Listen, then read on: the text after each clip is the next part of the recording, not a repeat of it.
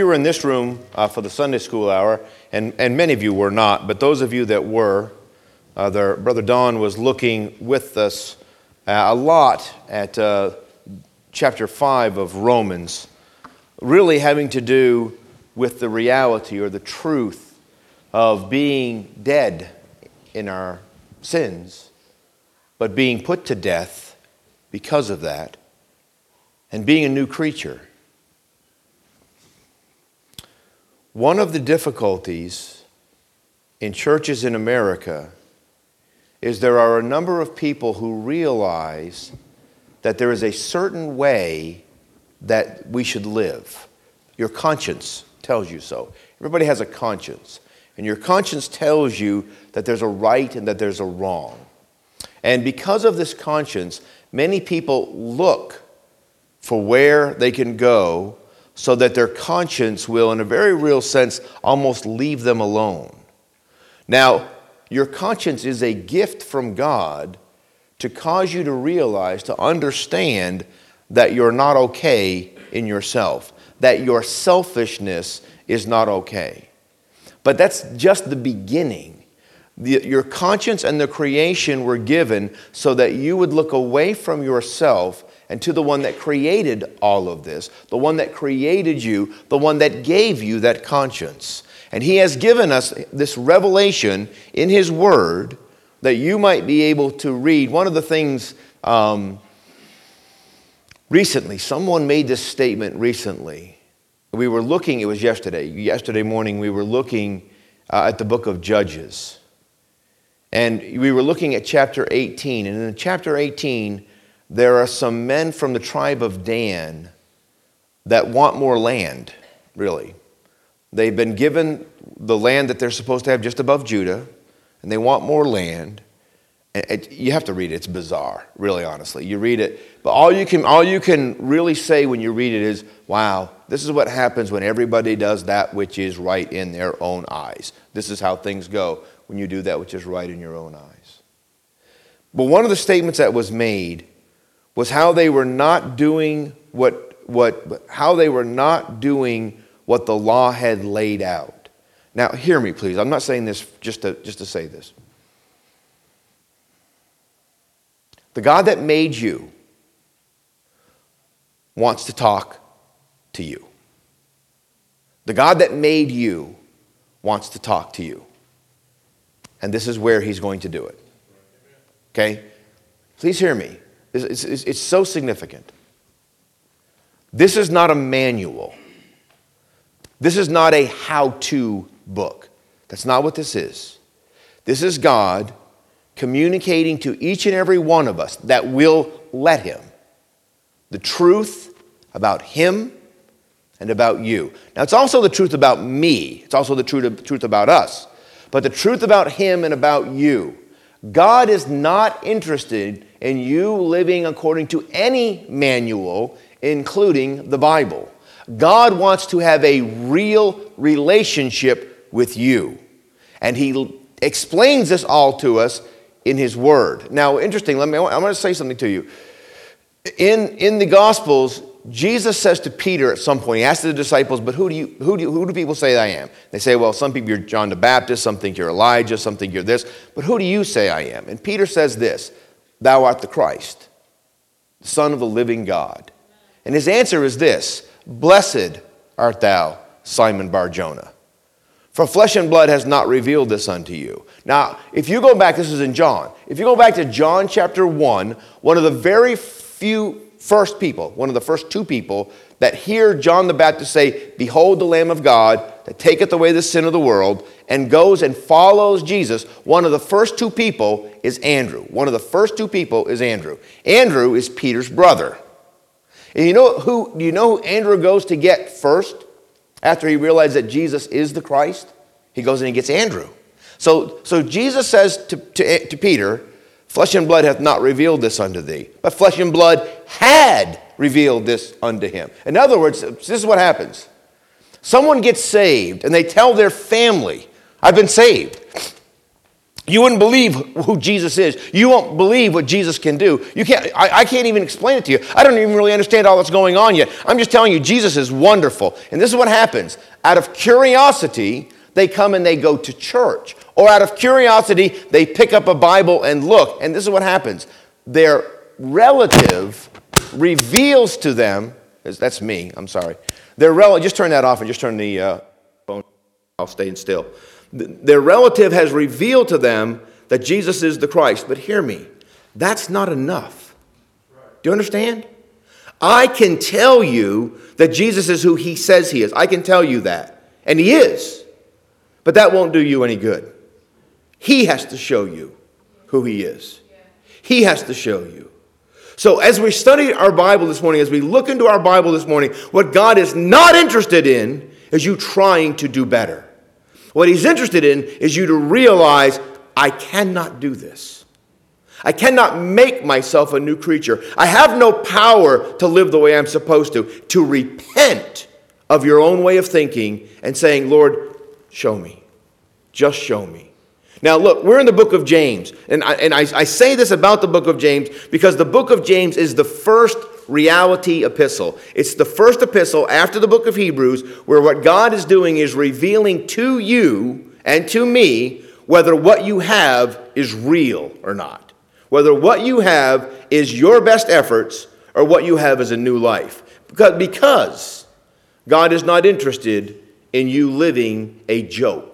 God is not interested in you playing church. God is not interested in you being at 2 o'clock in the morning, brokenhearted and sad and depressed and anxious and worried or anything else. That is not what God wants for you. What he wants for you is for you to have a reality. And the only way to have this reality is to be honest with yourself. And then to be honest with God and let him show you. So if you read the book of James, we're in chapter 5 now. We can't go all the way through the book again. But the book of James makes it very clear that the Christ, the Messiah, the high priest of Hebrews, who not only came and paid for your sins, not only intercedes on your behalf all the time, but that he's pouring out a whole new life within you by the power of the Holy Spirit. The book of James says, is that true in your everyday life? Because if it's not true in your everyday life, it's not true.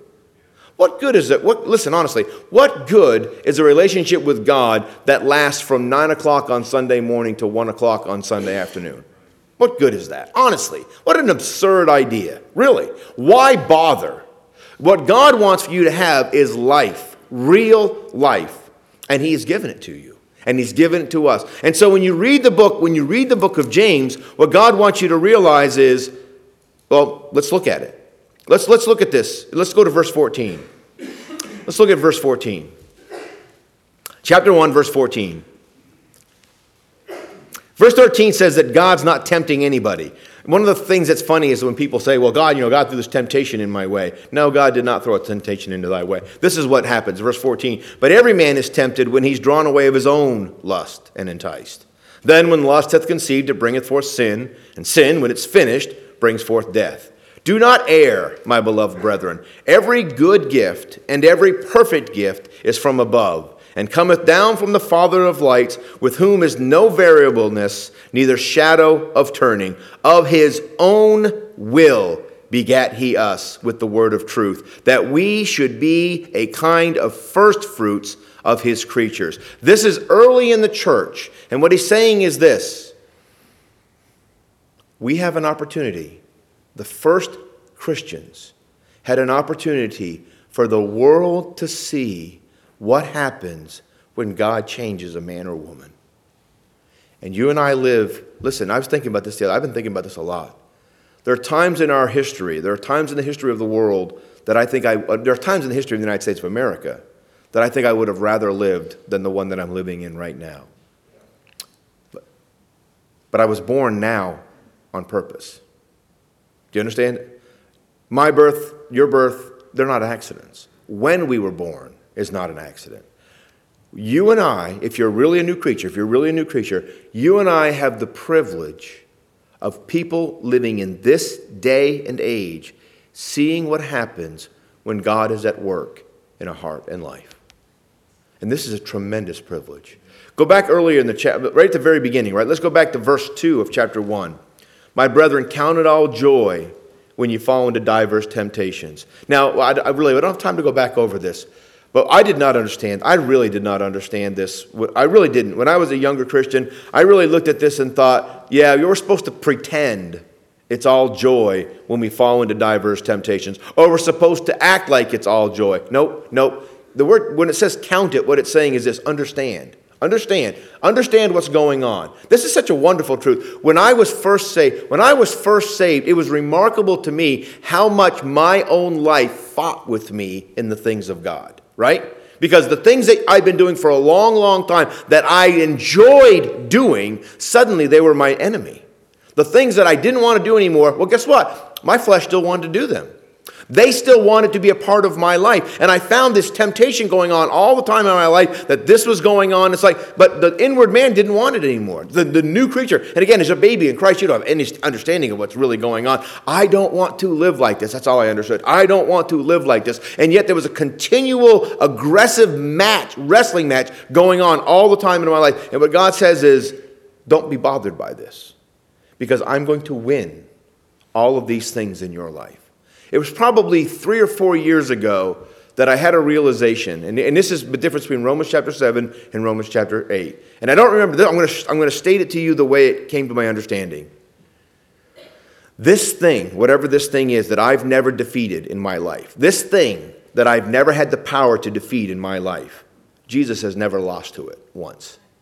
Isn't that amazing? I am Ophir in this, and he is undefeated in this. So why am I going to try again? Why am I going to try harder this time? Right? Because what happens is this: when your conscience is awakened to the things that you rejoice in as good things now, and you say, oh, I'm going to do that. I'm going to do that now. And then you try to do it. Let me just say it this way. You pick whatever it is. I'm just going to pick being nice to my wife. Right? I'm going to be nice to my wife no matter what. I have no idea how many times I drove home from the office working as an engineer. I'm going to get home today. It doesn't matter what my wife says or does. I'm going to get home today. I'm going to love my wife. I do love my wife. She's a wonderful woman. She's a much better person, and she is a much better person than I am. It's going to be wonderful. We're going to have a great night. And I walk into the house, and I smell something that's burning, right? And it's like, well, I didn't know this was going to happen. It's all over now. It's all bets are off. All bets are off. I was going to be a nice person. Here's the thing. How to perform it. Romans chapter 7. To will is present with me. It's amazing how much I like people when I'm not around them, right? To will is present with me. But how to perform this, I find not. I have no ability to do this. But let me say this, without any exaggeration, Jesus has never not loved my wife. Never. Jesus has loved Kathy every day, all the time. Amen? So I have no power to love like I'm supposed to. So I have to stop walking after the flesh and walk after the Spirit instead. Because the Holy Ghost is able to do this, right? Right? The Spirit is willing. The flesh is weak. So don't walk after the flesh anymore. This is what James is saying. In your everyday life, I'm going to win. In your everyday life, I'm going to win. Now, we don't have time. We really don't. We don't have time. By the way, let me say this. We'll have our evening service as we normally would tonight at 6 o'clock. I'll be preaching this evening. We'll be in 2 Timothy. And I know the Super Bowl's tonight. Come to church instead. If you're going to stay home and watch the Super Bowl, please cheer for the Atlanta Falcons while you're doing it.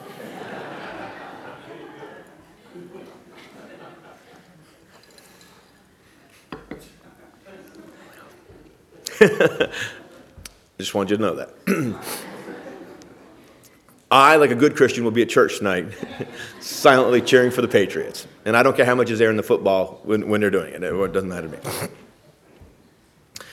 James chapter 5. James chapter 5. There's a lot here. We're not going to have a chance. We're going to have to come back to this again next week. There's a lot here. I already know there's a lot that we're going to need to see in this.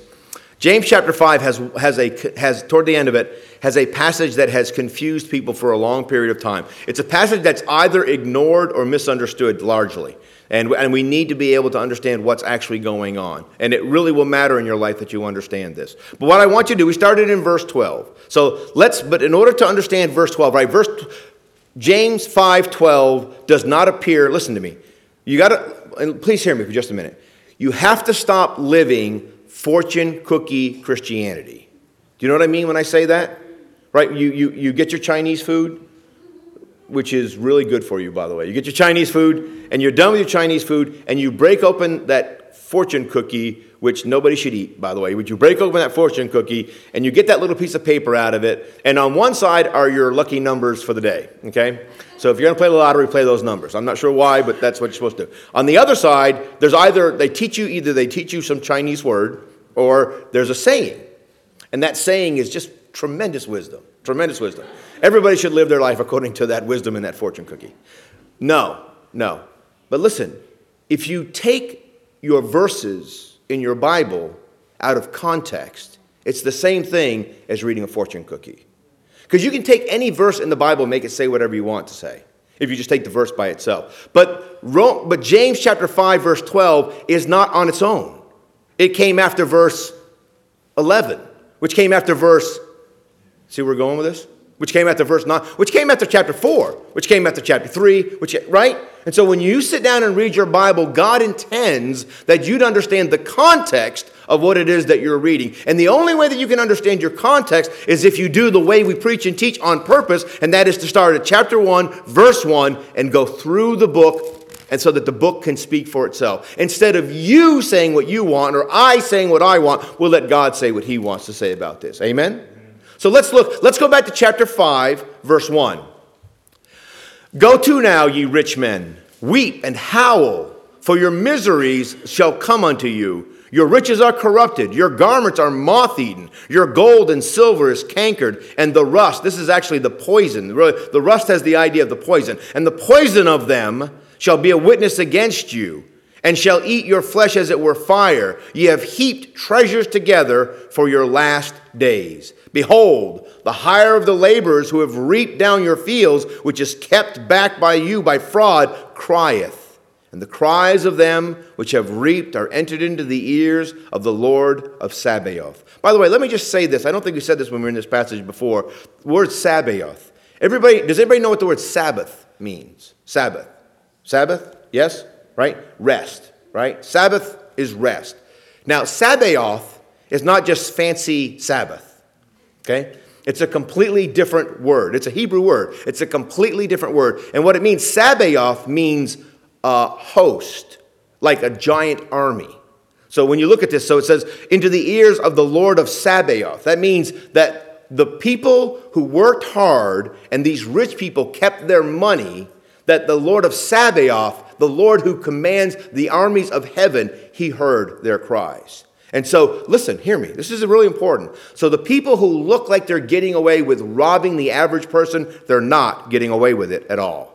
God understands and hears these things. Now, what I want you to understand is this is the immediate context. This is the context that sets up this verse 12, 13, 14, 15, and 16 that we're going to study in depth probably next week and maybe even the week after that. But see, this go to now, so we have these rich men. Now, if you go back just in your mind, go back to chapter 4, verse 13.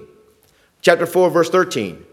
Go to now, ye that say today or tomorrow we will go into such a city and continue there a year and buy and sell and get gain. Now, in this passage, we have a group of people who are living their life, hear me, who are living their life however they want.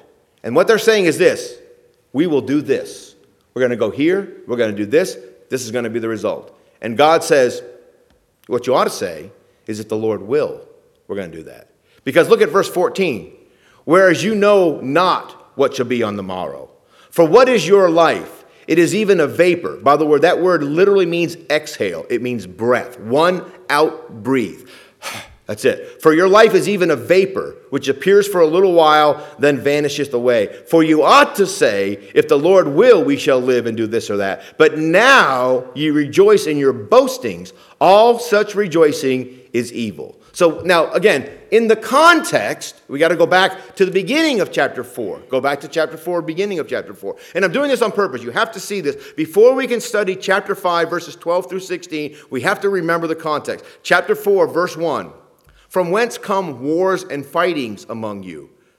Come they not hence, even of your lusts that war in your members? You lust and you have not, you kill and desire to have and cannot obtain. You fight and war, yet you have not because you ask not. You ask and receive not because you ask amiss, that ye may consume it upon your own lusts. So that's the context. Now go back just a little bit further. If you go back just a little bit further, in chapter 3, we find that our tongue is a terrible... I read something yesterday. This is what I read. The tongue is a muscle strong enough to break somebody else's heart. Your tongue is a muscle strong enough to break somebody else's heart. That's an amazing truth. The way the Bible says it here is in verse 6, it says the tongue is a fire, a world of iniquity. So is the tongue among our members, that it defileth our members, and defileth our whole body, and setteth on fire the course of nature, and is set on fire of hell. This is a remarkable thing. I know I shared this with you. I was driving back from West Virginia earlier this year when I was over in West Virginia. I was considering this truth. I was driving back. It was a beautiful day. It was one of those days where it rained the night before. The Smoky Mountains, right? I don't know if people understand the context of the Smoky Mountains. When you drive through the mountains between Virginia and West Virginia, after a rain, all of the condensation, all the moisture that's lifting up off the ground, it looks like clouds going back up. It looks like smoke on the mountains. That's why they call it the Smoky Mountain. It's just beautiful. The sun was shining through the moisture that was hanging in the air. It was early. It was just a glorious, glorious thing to see. And there were some deer standing in the field as I was driving along. I could see these deer in the field, and I was thinking, those deer never heard anybody with their conversation. Think about this. Think about what's being said today on the television, on the radio. Think about what's being sung. Think about the lines in your television program. Think about what you've said, what others have said. All of the hurt, literally, listen to me, all of the hurt in this world, these little things did it. Isn't that tragic? Just think about how small your tongue is compared to your bicep or your tricep. Think of what a little muscle your tongue is. But see, here's the problem. Out of the abundance of the heart, the mouth speaketh. And again, you want to hear the really bad news? Those of you who've never heard this before? It means overflow. Man, I used to think when I was angry, and by the way, the funny thing is the person I've been angriest at most in my life, ironically, has probably been my wife. Now, I've been married for 27 years. But my wife probably deserved none of it, if you understand what I'm saying. None of it. None of it. But see, what happens is this. When you take out frustration, you never take your frustration out on your coworkers or your boss or those that are working for you. You take it out on those that you love because they'll listen to you when you say it. But what this is, I used to think, oh man, that's too bad I said that. I guess I had to get it out because that's just not who I am. Wrong. Out of the abundance of the heart, the mouth speaketh. Anybody ever bump a cup, right? If you bump, this is you guys can see this, right? It's a glass of water. You guys can see the level in it, yes, right? So if I bump this, what's going to come out when I bump this? How hard do I have to bump it for the water to come out? Here's the answer. It depends upon how full it is. Think about that the next time you lose your temper or get anxious or frustrated or whatever it is. Think about that. One of the statements I used to say, I used to coach a lot of ball with sports with young men. And I would tell them, look, you can tell me that your cup is full of milk all day long, but when they call you out at second base and you know you were safe and you stand up and you immediately respond to that, I'm going to see orange juice, I promise you. Do you understand? Because, listen, I'm telling you, what comes out of you is what you are full of. And what comes out of Jesus? And the answer is love. Amen? Really, truly. Jesus is never frustrated. He's never at his end. He's never anxious. He's never angry. Jesus understands what's going on, and he loves everybody he's in the presence of. And listen, hear me. This is what God wants. This is what God's doing in our lives. This is the victory. This is really the victory. The victory is that whole new quality of life that the Holy Ghost is pouring into your heart and life. You know, isn't it one, honestly, if you're born again, you just rejoice in this. Isn't it wonderful that you hate how terrible you are? And isn't it wonderful that it bothers you how terrible, not how terrible the person behind you or in front of you or down the pew from you, not how terrible they are, how terrible you are. Amen? And that's who Jesus came to save, is you from that. Right? I'm telling you, Jesus did not come to save us from the world. Jesus came to save us from us. Jesus came to save you from you. That's it. You from you. That's what God wants to do. That's what we're seeing here. This tongue, this terrible thing. Now, but come down just a little bit further. He gets done talking about the tongue, and he gets to verse 13. And this is so critical to what we're seeing. James chapter 3, verse 13. And now this is not a hypothetical question. He means this question, and he means it just like he says it. God is asking, who is a wise man and endued with knowledge among you? Is there any, listen, remember now, James is talking to the people in the church, right? This is important. He's not talking to people who profess to be Christians. He's talking to those who assemble together. That's what he's talking to. Who is a wise man and endued with knowledge among you? And here's what he says to him. Let him, that one, show out of a good conversation his works with meekness of wisdom. Now, look up here for just a moment. So who's smart here? Who's wise here? And I can show you who they are.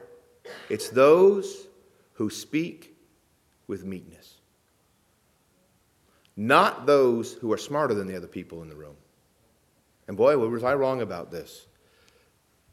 If you have any wisdom, if the Holy Ghost is really winning in your life, if the Holy Ghost is really conforming you to the image of Christ, then you will speak with meekness of wisdom. Verse 14. But if you have bitter envy and strife in your heart, glory not. Don't brag about this. And lie not. Boy, I tell you, you need to put this on your refrigerator. And lie not against the truth. Stop lying to yourself about this. This wisdom descends not from above. It's earthly, sensual, devilish.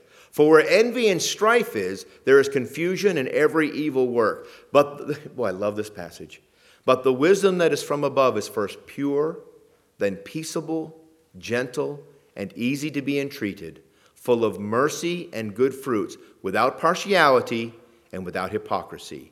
And the fruit of righteousness is sown in peace of them that make peace. So, the context, go all the way back to James chapter 5, verse 12. Because the context is this. God is speaking to a group of people, and what he's saying is this. Where Jesus is really at work, where Jesus is really winning, and you need to take this with you, there is peace, gentleness, an easiness to be entreated, full of mercy, good fruit, without partiality, and without hypocrisy. And the fruit of righteousness is being sown in peace of them that make peace. Everything else has to be dealt with. And God is going to deal with it. And God is going to deal with it. That's the context of what we're looking at. Now, what's interesting is this. In verse 6 of chapter 5, says, ye have condemned, speaking to these people. Now, who are the people he's speaking to? The people who are hurting with their tongue, the people who are hurting with their selfish idea, I'm going to live the way I want to, and the people who are worried about money instead of each other. Those are the people that he's speaking to. And by the way, what he's saying is this. Yes, the world has people who hurt with their tongue. Yes, the world has those that are living selfishly every day. And yes, the world has people who, with their own finances, are stealing from everybody else and living and hurting people with their wealth. Yes, it does. But what he's saying is this. It shouldn't be true in the church. It can't be true in the church. It can't be. And I'm going to deal with that. But notice what he says here. At the end, it says in verse 6, you have condemned and killed the just. And he, listen to this, I love this truth. And he does not resist you. Here's the wonderful thing about being born again. You don't have to win. You don't have to win. You don't have to defend yourself. You don't have to fight. You do not have to do so. You say, but my brother's taking advantage of me. So what? God will deal with it. Right? Right? The fruit of righteousness is sown in peace of them that make peace. Not that those that get theirs. I'll tell you, listen, the average fundamental Baptist Christian, I stood up for what's right, brother. They were saying such and such, and I told them. I could just see the meekness in you, brother. You just reek of meekness right now. What is that? You tell me what that is. And the answer is pride. Just pride. I'm better than they are. They were wrong. I fixed them. I threw this verse at them, this verse right after it. I'm a fighting fundamentalist. Well, you got a problem. You want to be you want to be the man or woman God would have you to be? The fruit of righteousness is sown in peace. Listen, all this requires is this. I'm nobody. You can be holy and be nobody. You can walk in the truth. You can walk in the light as Jesus is in the light and be nobody. And you can have tremendous joy and be nobody. And you will be used to help somebody. God will use a vessel unto honor to help those that will be helped. But those that feel like they have to fuss and fight and prove they're right and do all the things that nobody else does correctly, it says, what does it say again? Let's just go back. That's what it says. This is chapter 3, yes? Chapter 3, verse 14. But if you have bitter envy and strife in your heart, glory not. And stop lying about it. And lie not against the truth. This wisdom descends not from above. This is just earthly wisdom. This is how the world behaves. But it can't be how the church behaves. It can't be. It's not how you're going to behave. Listen, I'm telling you, if you're a new creature, you're going to stop living like this. And I'm going to tell you, you talk about tremendous joy, tremendous victory, not having to be right. What a tremendous victory that is. And being able to care more about the person you're talking to than yourself. What a tremendous victory that is. And you can't do that in your flesh, and neither can I. But the Holy Ghost can. Because that's how God behaves himself. That's how God does things. Right? God commendeth his love toward us, and that while we were yet sinners, Christ died. Not suffered a little bit of embarrassment. Died for us. Right? You want to see this? I want you to see this. Go to Hebrews chapter 1. Hebrews chapter 1. You got to see this. I'm telling you, this is so important.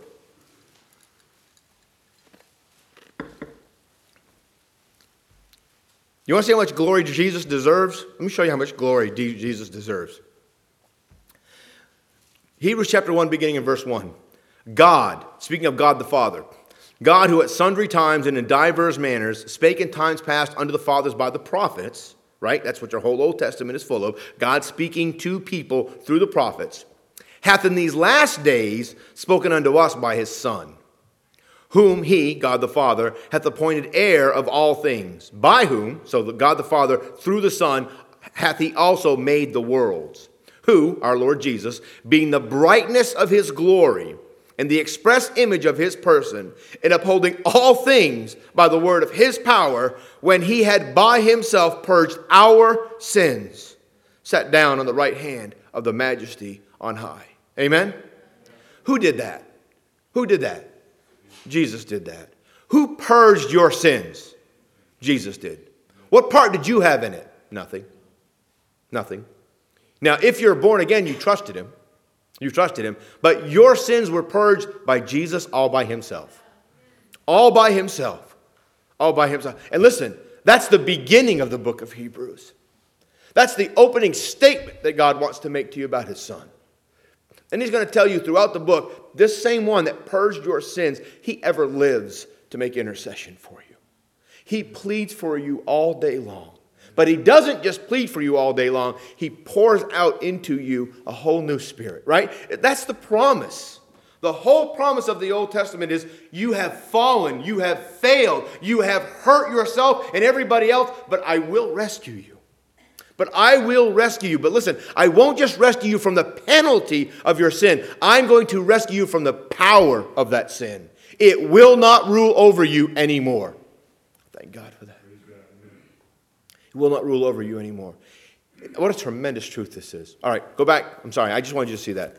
I know I'm a little bit all over the place this morning. I realize that. Go back to James chapter 5.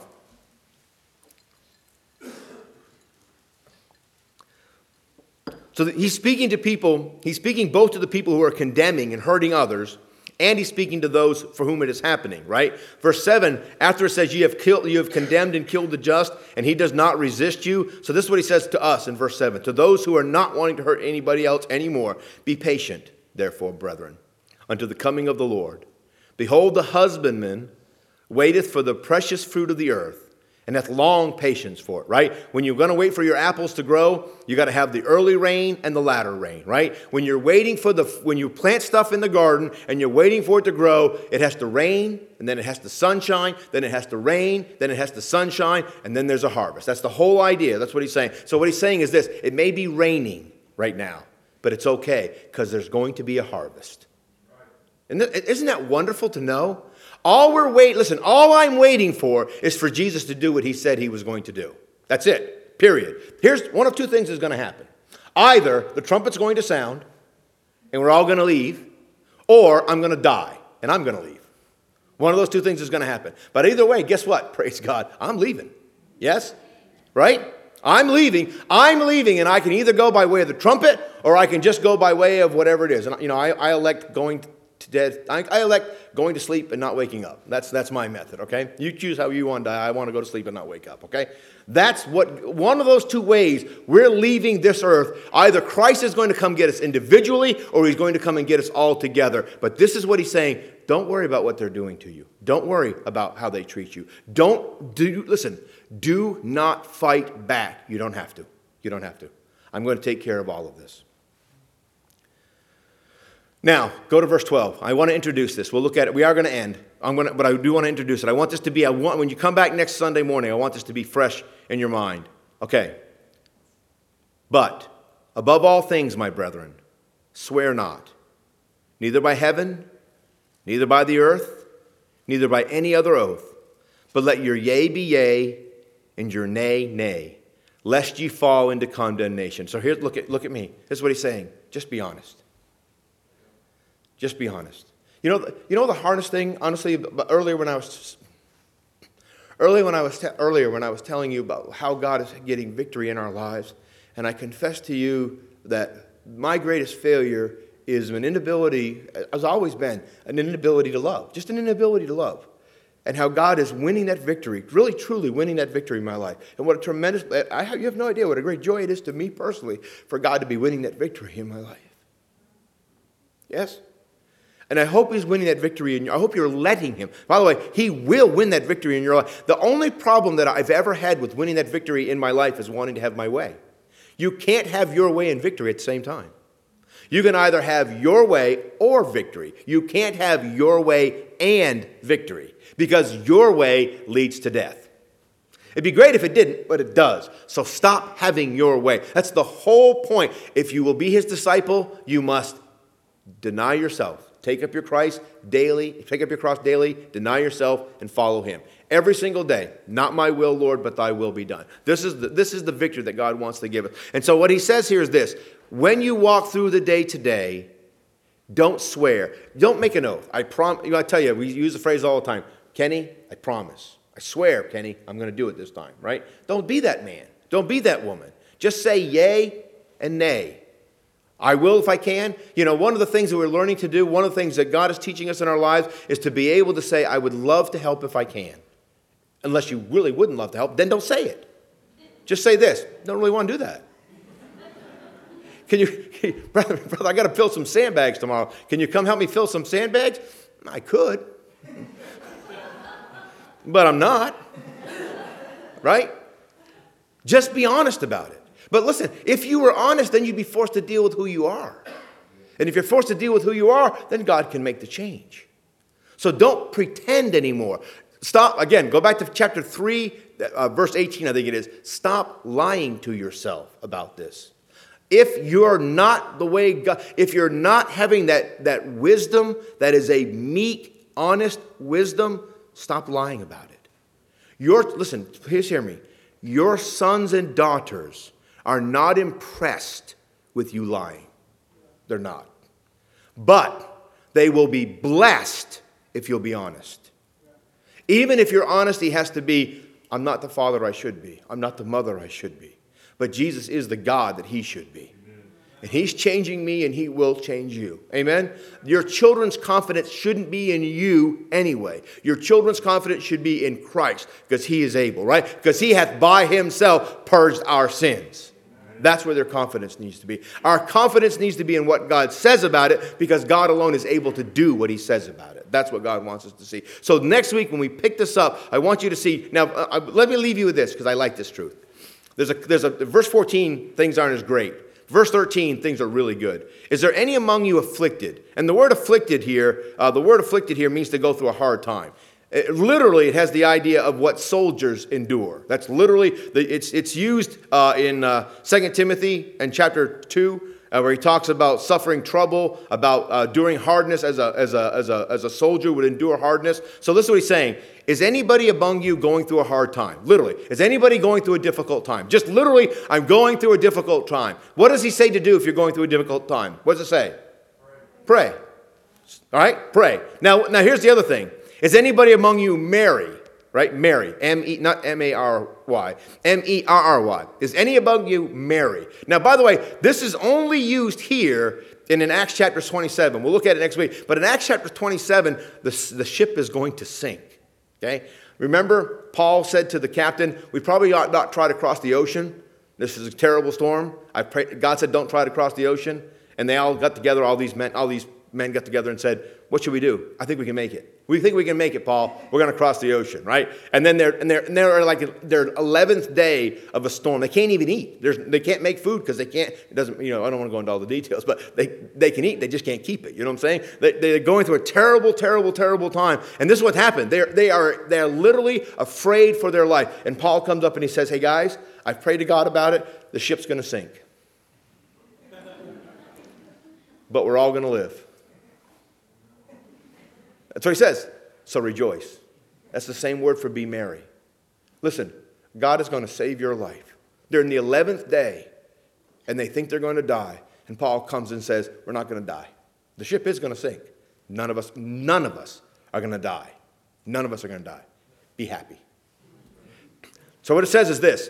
If any of you are going through a hard time, pray. If anybody are happy, and if you just found out you're not going to die, you might be happy, right? If any of you are happy, what does it say? Let him sing. Let him sing psalms. Not country and western psalms, by the way.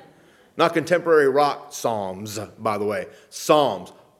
Words of praise from the Bible, right? Our music should be words of praise from the Bible. It should be sung from Christians to Christ. Amen? If you are afflicted, if you're going through trouble, pray about it. If you're going through a good time, sing. Doesn't matter whether you can or not. Amen. Amelia, you can say, okay, Amelia, she can sing, right? There's some of you can sing. Andrew Cullenbach, we found out he can sing. I can't sing. But guess what happens to me? You just don't have to listen to me. When you're by yourself, praise God, sing. Amen. Right? When you're around others, hum. Just hum, that's all. But the hard attitude is God is saying, when you're going through difficulty, pray. Of course. When you're not going through difficulty, sing. Here's what happens. When Christians are going through, almost all Christians will pray when they're going through difficulty. But when they're not going through difficulty, they'll do nothing. They won't even say thank you. But you shouldn't just say thank you. You should sing. And you should sing praise unto God.